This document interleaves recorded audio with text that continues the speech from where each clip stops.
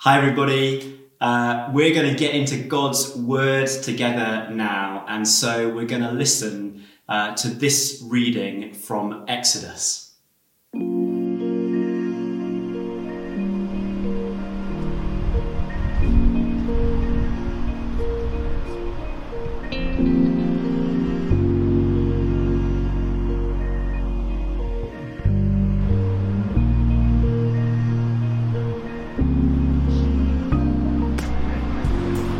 And God spoke all of these words.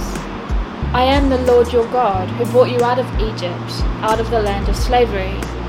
You shall have no other God before me. You shall not make for yourself an image in the form of anything in heaven, above or on the earth beneath, or in the waters below. You shall not misuse the name of the Lord your God, for the Lord will not hold anyone guiltless who misuses his name. Remember the Sabbath day and keep it holy. Honor your father and mother, so that you may live long in the land the Lord your God is giving you. You shall not murder. You shall not commit adultery. You shall not steal. You shall not give false testimony against your neighbor. You shall not covet your neighbor's house. You shall not covet your neighbor's wife, or his male or female servant, his ox or donkey, or anything that belongs to your neighbor. When the people saw the thunder and lightning, and heard the trumpet, and saw the mountain smoke, they trembled with fear. They stayed at a distance, and they said to Moses, Speak to us yourself, and we will listen. But do not have God speak to us, or we will die. Moses said to the people, Do not be afraid. God has come to test you, so that the fear of God will be with you, to keep you from sinning.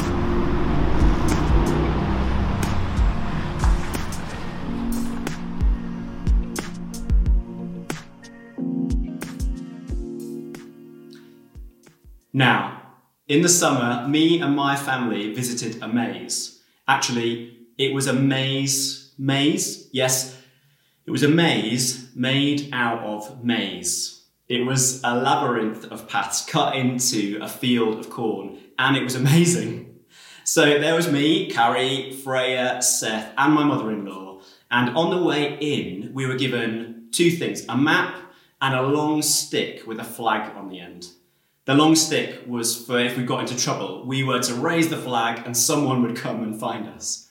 Now, I went in confident. I didn't want to use the map straight away, so off we went, taking it in turns to lead the way. We started pretty well, but then the emotions started to kick in, and that wasn't even the kids at that point. And after about 10 or 15 minutes, we decided we needed to use the map. As soon as we opened the map, we saw that the maze was a lot more complicated than we realised. I became the navigator and off we went. Now, we had been told that it would take about 45 minutes to an hour to complete this maze, so it was never going to be a quick journey. But I found out when you are in charge of the map, you get questioned by those who are following your instructions, and especially when the corn is high above your head and you literally feel like you're going round in circles. Now, I want to compare the 10 Commandments to two things today. And the first, you've guessed it maybe, is a map. The whole of the Israelite nation were slaves in Egypt. They were the underclass, the lowest caste, more like tools than people. They made bricks for the empire under great persecution, but God chose to adopt them and set them free. So Moses became their leader and leads them out of slavery through the Red Sea, and they escape through a miracle. Then, as the emotions, disorientation, and the niggles start to rise, God calls Moses up a mountain to meet him. A cloud surrounds the mountaintop, and Moses meets God. And what God gives to Moses, what does he give him? He gives him a map of 10 ways for individuals to live that would be a map for how a whole society could live in a way that was radically different from the other nations around them.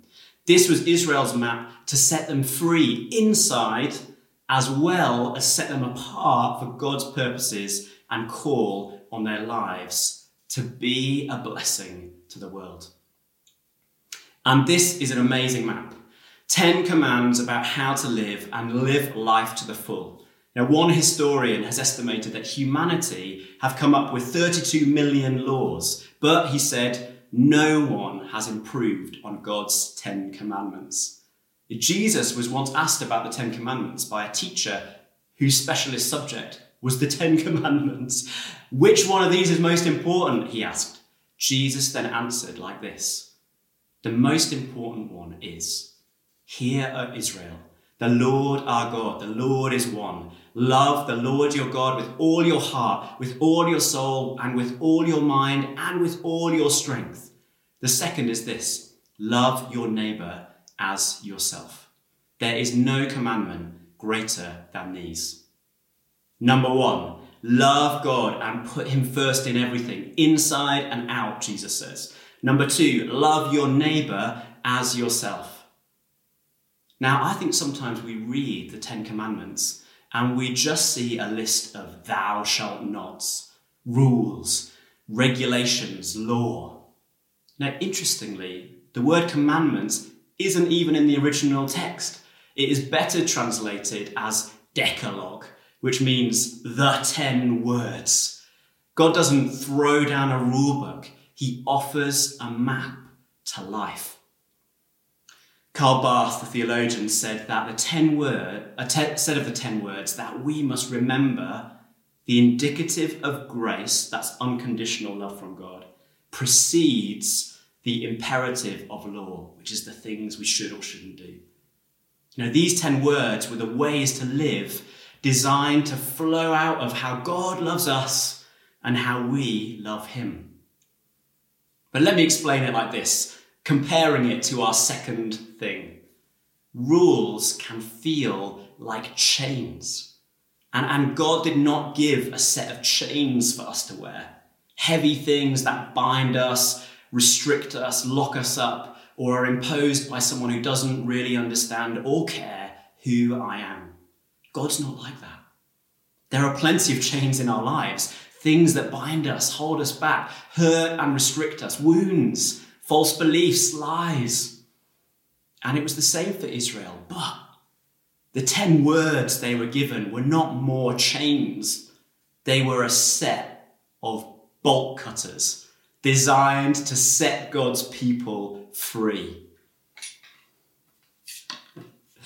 Like this. Number 10, you shall not covet. Learn to be content, free from materialism. Number 9, you shall not give false testimony. Don't lie. The truth will set you free. Number 8, you shall not steal. Have integrity with money. Financial freedom does not mean needing more money. 7, you shall not commit adultery. Have integrity in your marriage. Be set free from lust and resolve to build and choose love. 6, do not murder. Respect all life. Resist violence. Find freedom from anger. Number 5, honor your father and mother. Be a great child, even when that requires grace, forgiveness, or sacrifice. Number 4, remember the Sabbath. Learn to rest well. Free yourself from the lie of busyness or drivenness. Number 3, don't misuse the name of God. Have respect for who God is. Number 2, you shall not make idols. Careful what you worship. Be set free to worship the one true God. And number 1, you shall have no other gods before me. Put everything in God's charge. Put God first in everything. But the story of Israel is proof that this map was not enough for them to stop getting lost. God sent a new map and a better set of bolt cutters, better than these even, not just to set Israel free again, but to set the whole world free once and for all. That map is Jesus. Jesus said, I have come that you may have life and may have it abundantly. And Jesus knows that our story is one of getting tied up, chained by the bad things we've done or others have done to us, but Jesus came to set us free and break every chain in our life that holds us back. Jesus died to set you free. His blood breaks chains. He forgives us and empowers us to forgive so that we can love the Lord our God with all our heart, all of our soul, all of our mind, and with all of our strength, and to love our neighbour as ourselves. Now, as we close, let's just take a moment. Let's first just take a personal moment. What are the chains that you need to let Jesus break or remove from you, even right now, even today? Are there things in your life that you need to just invite Jesus to come and break from you?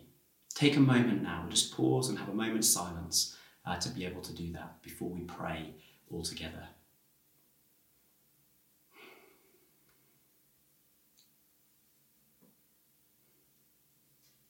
Thank you, Lord, that you break chains. Would you break chains off us, Lord? Let us be a free people. Thank you that you have done enough, Lord, for us to be free. Help us to do that, and also to look and pursue and to work for the blessing and the freedom of our neighbours, Jesus. Amen.